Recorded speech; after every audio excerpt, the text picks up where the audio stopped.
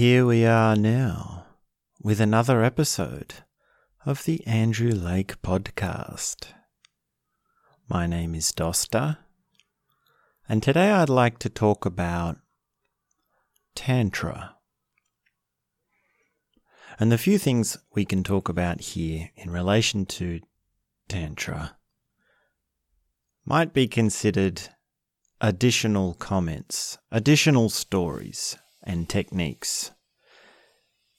And that is in addition to the episode we had, which we called An Introduction to Tantra.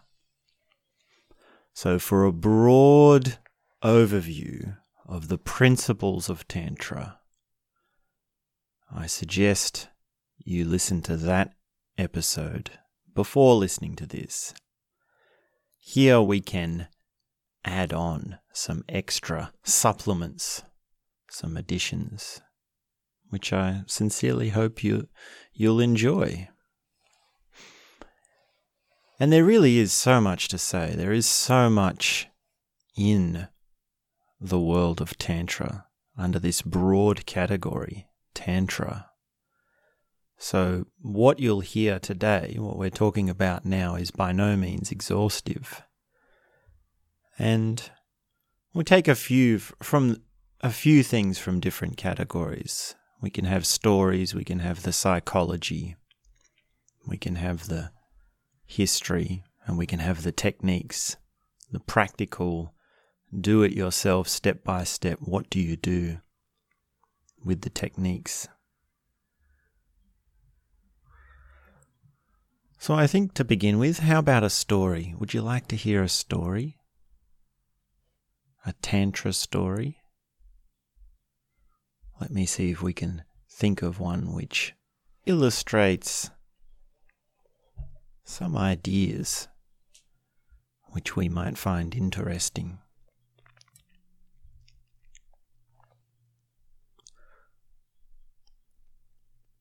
There is a Zen monk,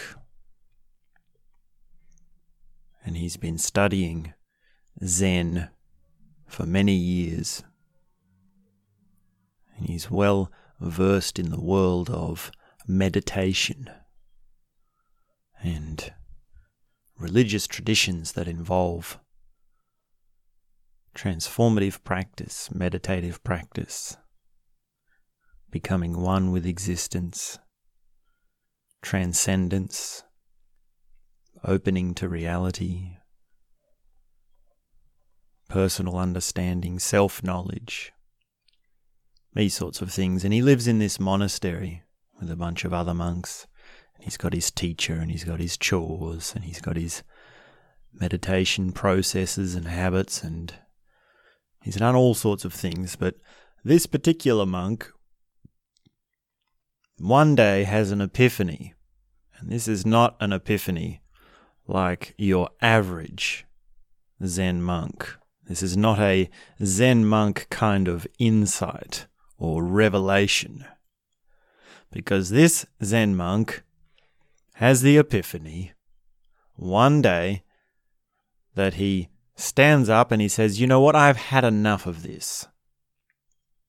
I've had enough of being a monk. I've had enough of celibacy. I want to live. This isn't life. I want to enjoy myself at least for some time before I die. I'm tired of sitting here on this meditation stool. I'm tired of being alone. And you know what? I'm done with it. I'm leaving this monastery.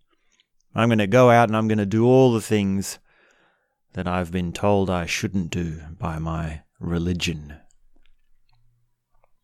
And the monk rebels. He gets up and he walks straight out, right in the middle of it.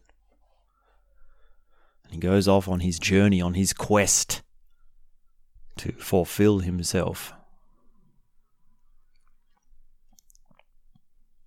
But very soon after he's left, he realizes, of course, quite wisely, that there are many things which the meditative path has brought him, which he'd like to take with him.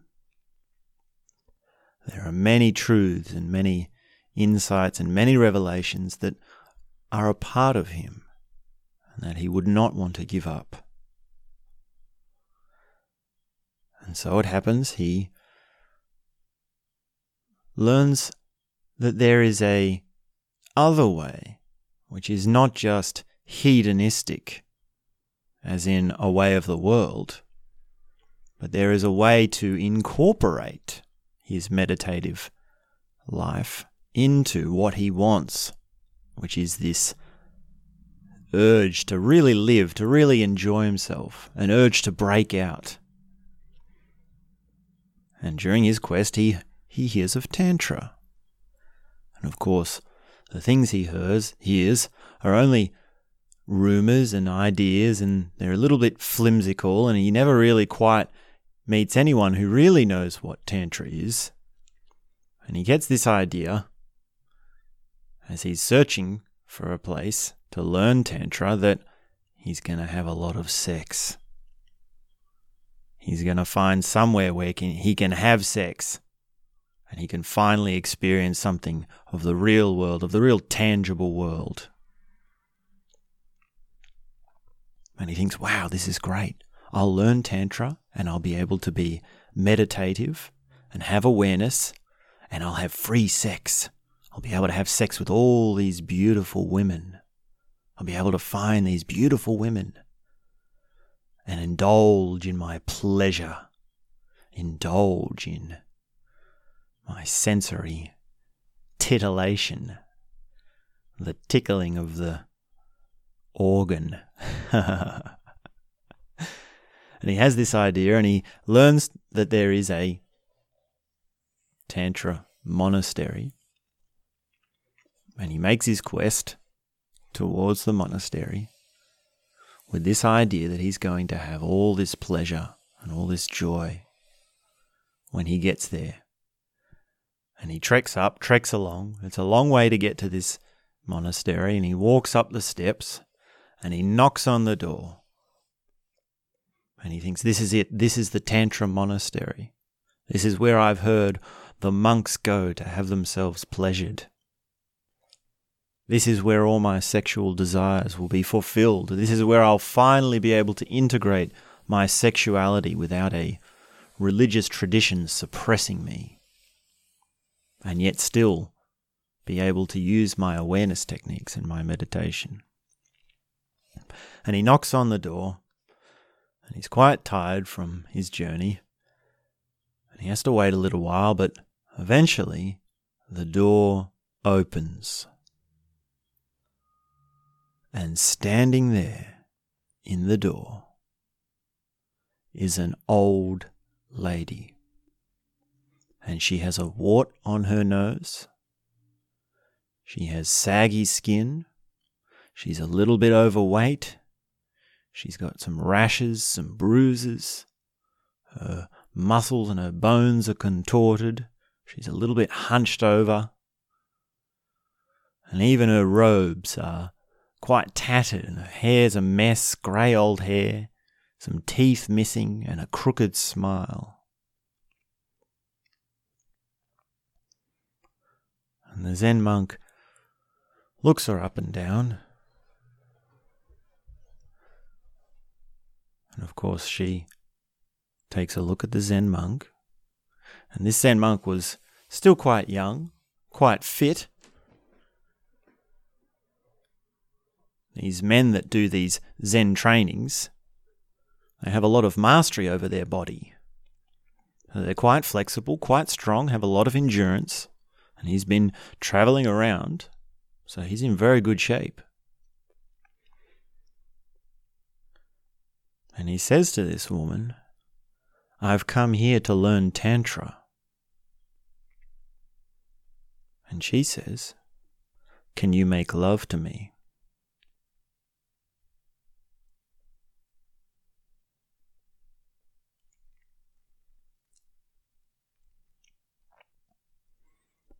And there in that moment, in this story, in this picture of the Zen monk and the old lady who, by many measures, is ugly,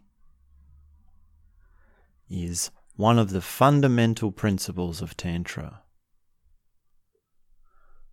which is this way of seeing everything as the same. This way of making everything the same. And you think of pleasure, you think of sexual pleasure as, oh, I have this idea of what I like. I have this sense of what will give me pleasure. And I just need to get that, and then I will have pleasure. Whereas in Tantra, we remove the discrimination, we remove the duality, and we collapse all things into one thing, so as that everything is pleasure. And in the case of this Zen monk in this Zen monastery, he was thinking, well, I'll be able to have sex with everyone. And in a sense, that is correct. There is something in open sexuality which can be included in a Tantra approach to expanding awareness. Because you see what the assumption that was burst, that was popped, the bubble that was popped in the Zen monk when he had this elderly lady say to him, "Can you make love to me?" Which was that he was thinking, well, I can have sex with anyone, but his idea of everyone wasn't big enough. And you say, free sex, well, I can be open to everyone. Well, really? Do you include everyone?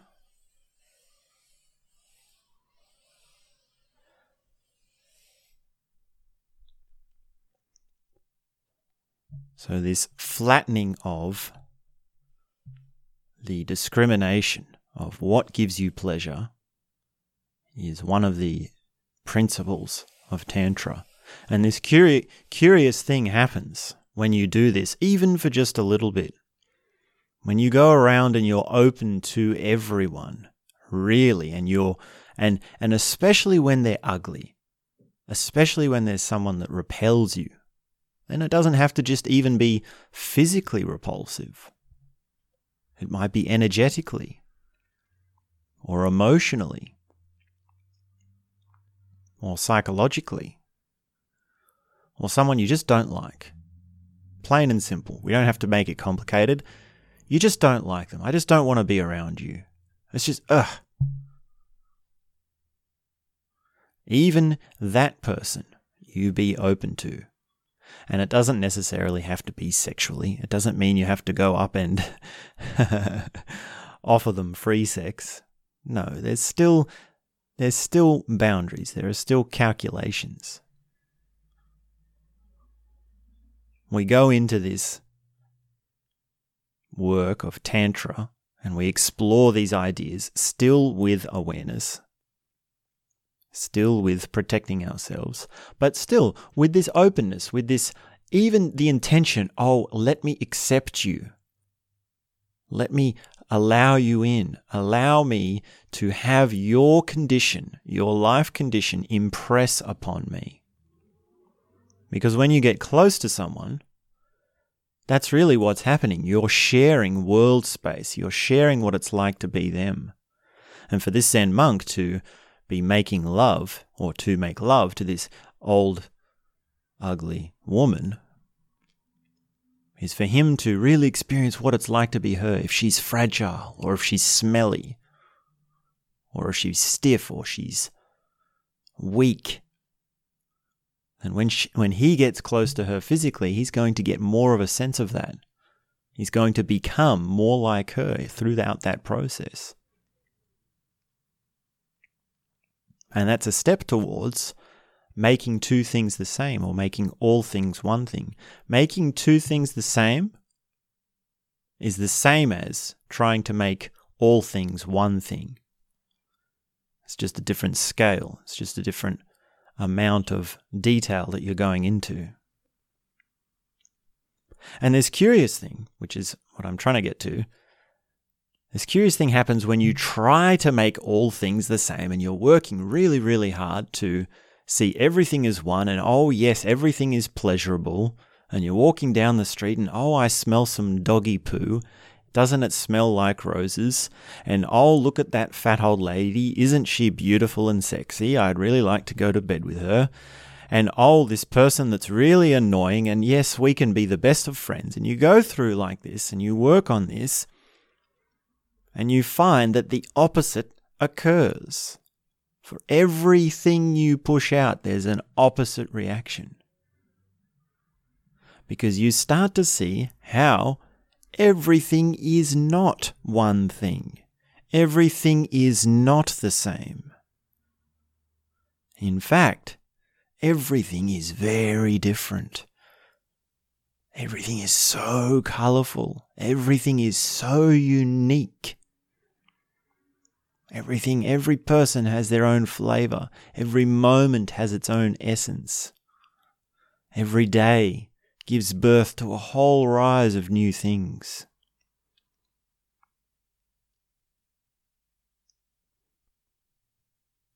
And so this Zen monk, if he can manage to make love to this elderly lady and take that as a principle into his studies, and he works at it, at some point he is going to meet a gorgeous woman. And that experience of encountering the gorgeous woman will be that more open and colourful and magical, because he will be able to see so clearly the difference between this gorgeous woman and the elderly lady.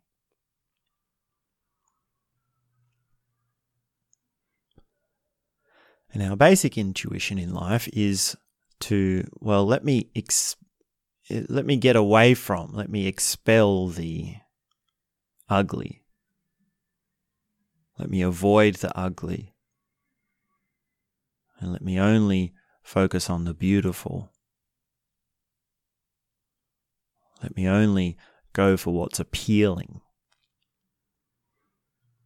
And if you do that in a certain way, long enough, then everything becomes a bit flat. Everything becomes a bit gluggy, a bit unsatisfying. And not flat in a sense that, oh, you experience this oneness and everything is the same. No, it's not like that. It's a misty sort of, it's unclear. And it can fill you with a sort of boredom. A sort of, Man, this occurs even in sex. This occurs even in partners. Oh, it's the same old sex. Oh, you're the same old person. Oh, it's the same old routine. It's the same old job. It's the same old life. Ugh.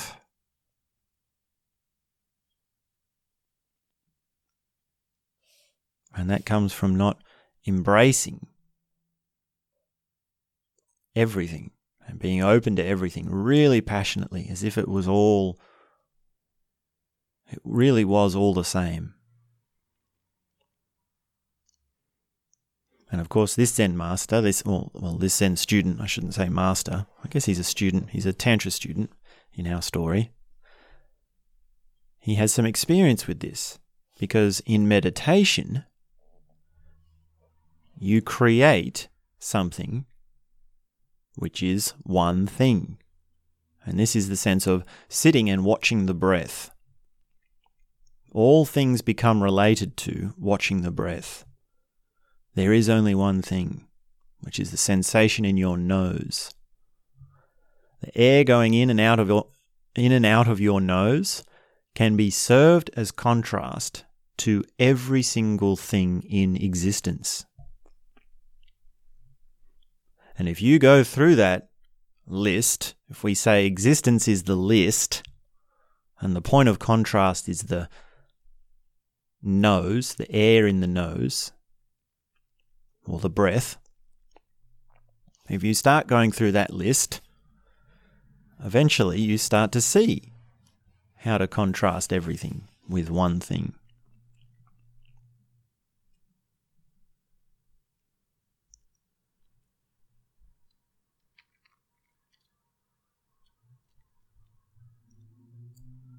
So that's at least one story which illustrates this idea of oneness, or being the same, everything being the same, and yet also everything being different.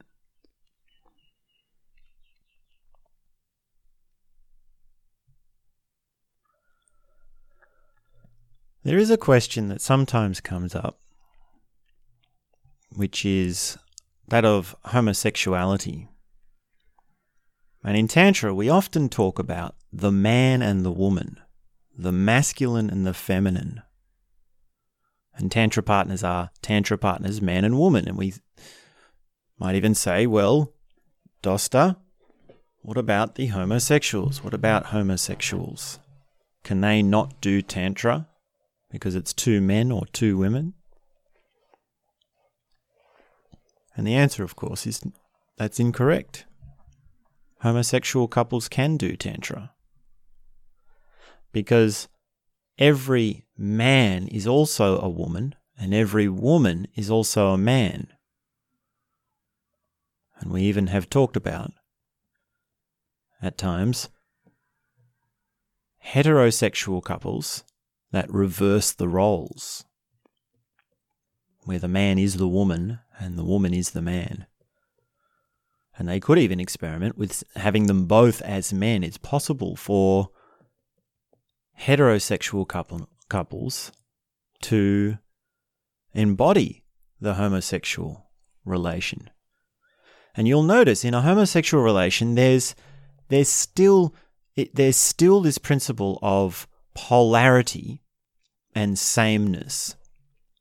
And in fact, well, I've never been in a homosexual relationship, so I don't know from my own experience, but I can imagine, or I'm intuitively sort of logically concluding that a homosexual relationship has a lot of opportunities for oneness, for making things the same, for being the same, for trying to be very much the same.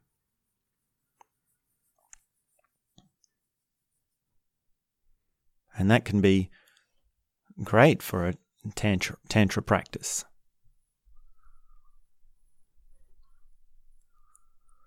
And in the story of the Zen monk going to make love to the ugly lady, well, you can actually learn something about that for heterosexuals and flattening their view, which is that the heterosexual person actually does a homosexual act. They do the thing that is most repulsive to them, or that is not a turn-on for them. Now, that's a pretty radical idea. That's a pretty radical extreme. It's one thing to make love to, if you're a man, it's one thing to make love to a woman who is overweight and ugly.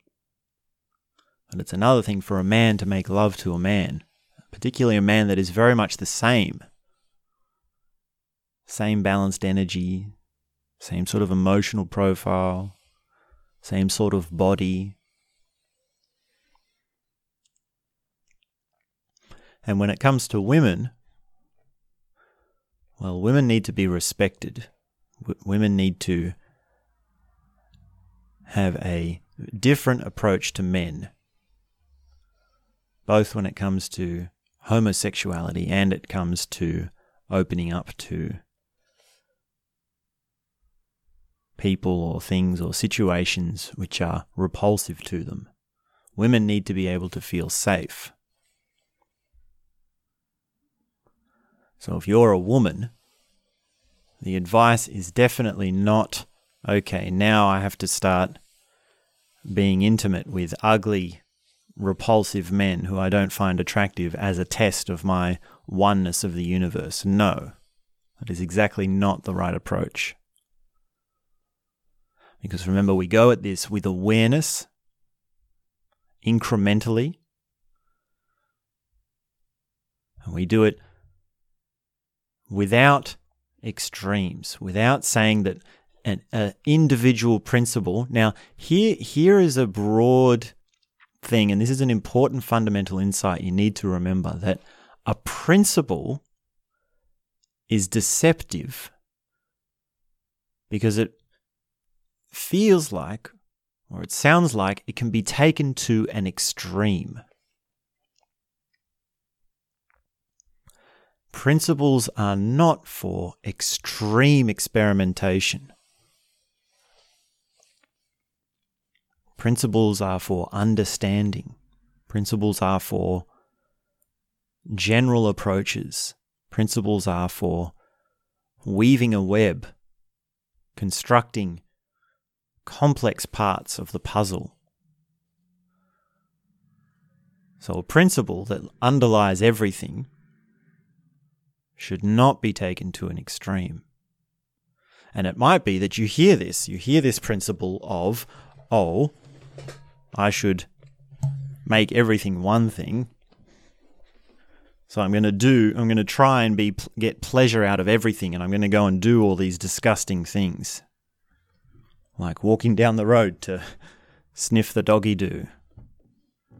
Or chatting up that old ugly lady that you don't like.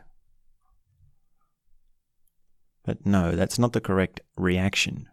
The correct reaction is to understand the principle, to see it and how it runs through all things, and then to work with a specifically designed technique and situation which is right for you and where you're at.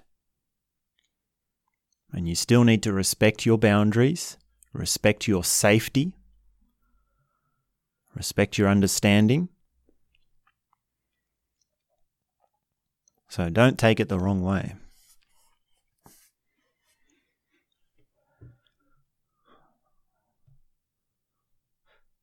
And then, of course, the other side of this is, can you see the wisdom of being gay when you're not gay? Can you be that committed to Tantra? And you see that in that is the same flip or assumption that the Zen monk had when he turned up at the monastery to learn Tantra. You thought you were getting into Tantra to spice up your sex life. You thought you were getting into Tantra, so, oh yes, now I can be polyamorous. Oh, and I'll have all this pleasure. Oh, all this wonderful thing. Oh, I'll get really good at sex. Oh, I'll have these massive orgasms. I'll have more orgasms, all these sorts of things. Well, there's a flip side to beauty, and that is ugly. And you can't have one without the other. It's duality, it's polarity. And so beauty in Tantra is working with the ugly. Attraction is working with repulsion. So for a heterosexual male, that means homosexuality. And that's an extreme case. I don't know if anyone's going to be... I don't think we're going to have too many takers on this, but...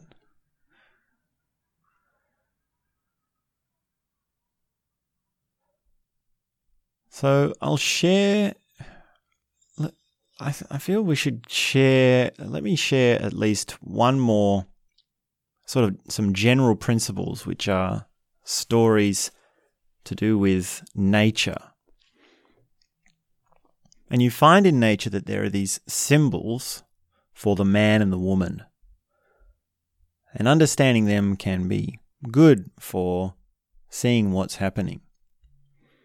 Now, when it comes to the rocks and the waves on the ocean seaside, the man is the rock and the woman is the waves. The man stands strong. He is stable. He is unmovable. And the woman is the waves that goes all around and crashes and hits and pushes and, he doesn't have any feelings. He just doesn't understand. He has no emotions. this sort of thing. And of course, it can be the other way around, but normally, a woman who has big emotions needs a strong rock, needs a strong grounding. And there is a difference between a man who is closed to her and not taking her emotions, and a man who does take her emotions and yet remains grounded. A man who does feel and connect with her and goes with the waves and experiences the full blast of the waves, the full chaos, the full terror, and yet remains firm, remains grounded, that's very different to a man that is closed. That's very different to a man that doesn't have any feelings, in a manner of speaking.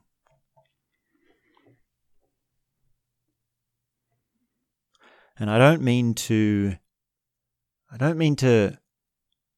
we're not turning the man and the woman into caricatures here. We're not trying to gender stereotype at all. Because it's not strictly speaking man and woman, it's masculine and feminine. And that is in all people, in each of us, in different ways. So it's not only the man that can be the rock, it might be the woman. And in some relationships that is the case.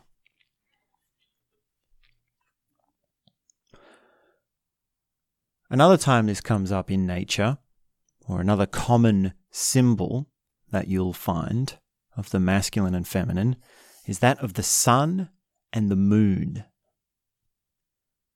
You can tell which one's which, can't you? The man is the sun because he burns with the passion, with the drive, with the testosterone. And the woman is the moon. The moon receives the light from the sun and reflects it onto the earth. The moon lights up the darkness. The moon is cold. The moon is mysterious. The moon is something you can stare at, you can look into. If you look into the sun, you get burnt. Your eyes get burnt. And often the light that the sun brings is burning or blinding. And there's just too much. There's too much. Calm yourself down. You're being too aggressive. Whereas the moon is very subtle. The moon is very delicate. And the moon just receives. The moon takes whatever the sun gives it and reflects it onto the earth. And if you think about the parameters, or I don't want to say parameters, I want to say the qualities, the poetic qualities of the sun and the poetic qualities of the moon, then you can see that they are in the man and the woman. And if you want to be more like a man, be more like the sun. And if you want to be more like a woman, be like the moon. And if you can understand that, then you're well on your way to understanding the masculine and the feminine.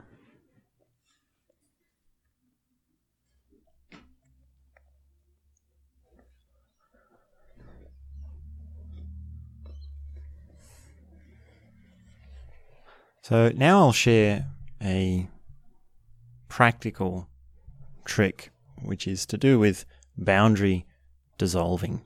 And this is experiential, and you can do it at home yourself. And if you've got some sensitivity and you're open to body work and massage and skin sensitivity and these sorts of things, which you should be if you're opening to Tantra, then this will be great. The best way I can think to do it is to work with the thigh. So your thigh muscle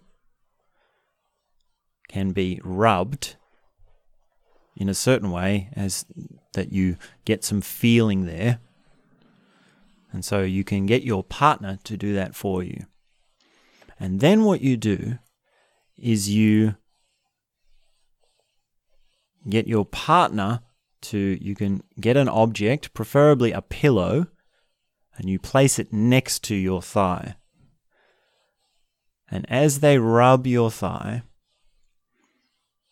they move over and then rub the pillow. And they rub the pillow in the same way. And you watch, you observe it. You watch them rub the pillow back and forward. Now, a pillow is usually quite easy to get into a similar sort of shape as your thigh, which is why I've used this body part as an example.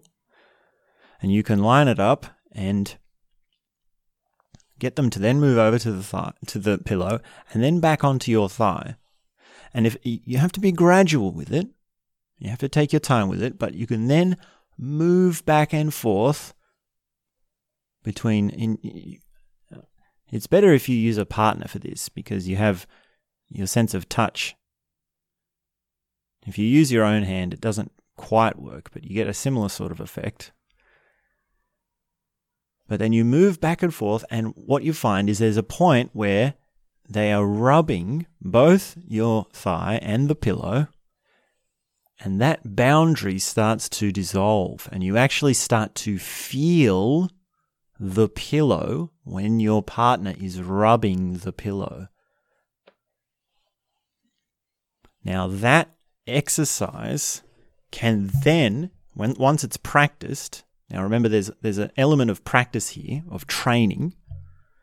Once you've done it at least a few times, you'll then be able to have this translate over into your connection with your partner, because you can then have your thigh touching close to your partner's thigh, and you can rub them both at the same time and merge your skin boundary, merge your boundary.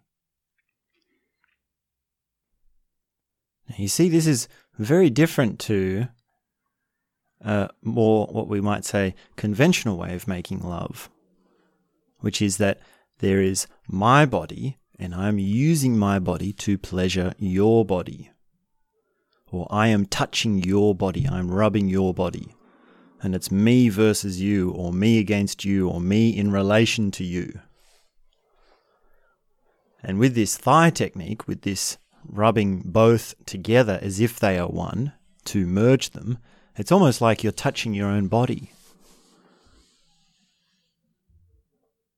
And in a way, you can even start by rubbing your own body. You start by rubbing yourself and then merge and slowly move into touching your partner in that same way. Now, the thigh is a good body part to start with because it's not quite as sensitive as, say, something like the tongue or the lips. And you can even do the same with the back.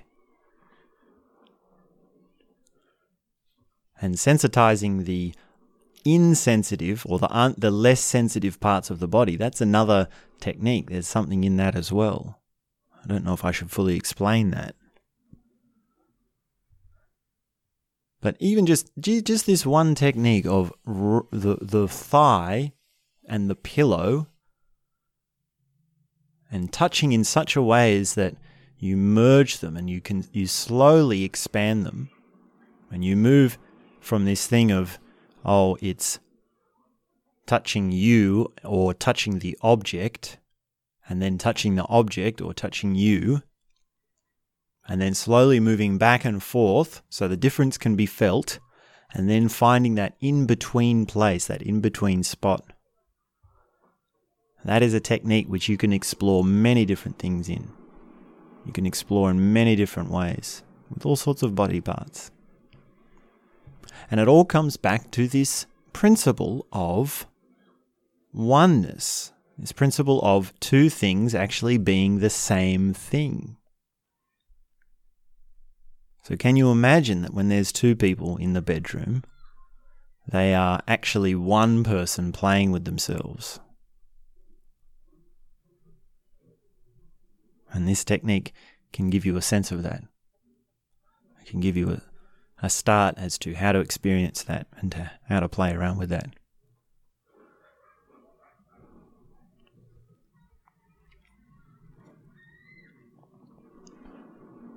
So there's another thing to do with objects, which I'll quickly mention, and that is the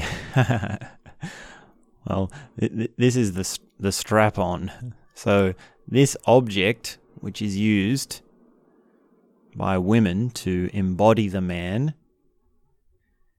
is the same. It's the same sort of principle, but not exactly the same as this thigh rubbing technique. It's more like kinesthetic projection. So if you understand kinesthetic projection, then that's what's happening with the strap-on or the dildo for the woman. And actually, the thigh merging with the pillow is a way of opening to how to have kinesthetic projection. So if a man and a woman are together and the woman wants to embody the man and she's using objects, then the man or whoever the other partner is should be treating that object as if it is a part of whoever is using that object. Which means the man should treat the woman like she's got you know what, if she's wearing a strap-on. It's a bit hard to have these sorts of conversations without being crude or without being blunt. I don't know if there's really much point in hiding what we're talking about. So object and the boundary dissolution there is, that's what's happening.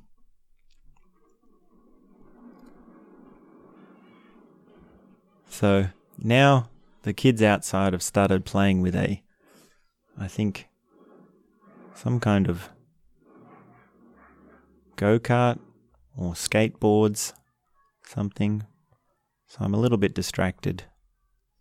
We did have more techniques, but I think I'll wrap it up because I just wanted this to be a quick episode. So consider the parable of the Zen monk turning up at the Zen monastery. Experiment with rubbing pillows in your thighs and understand that the woman and the man is the rock and the waves and the moon and the sun. And if you're not gay, turn gay. No.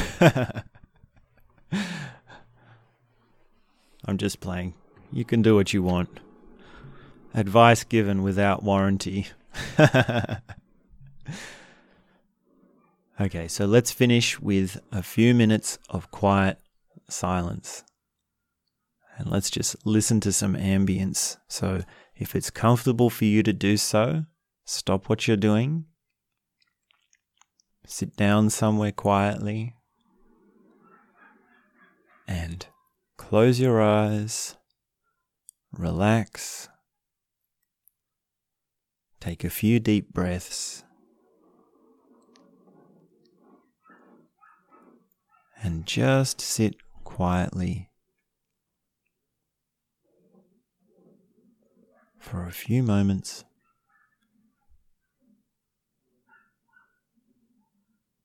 Remain alert. Remain sincere. Don't become drowsy. Remain attentive with what is exactly happening right now. What is happening right now? What can you hear?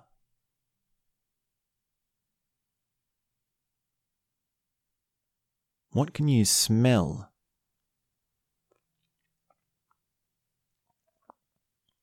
Are your thoughts distracting you? Or are your thoughts part of what's happening right now?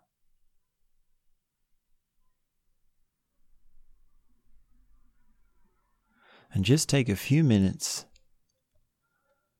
to remain in this alertness, in silence. And that's all I have to say for now.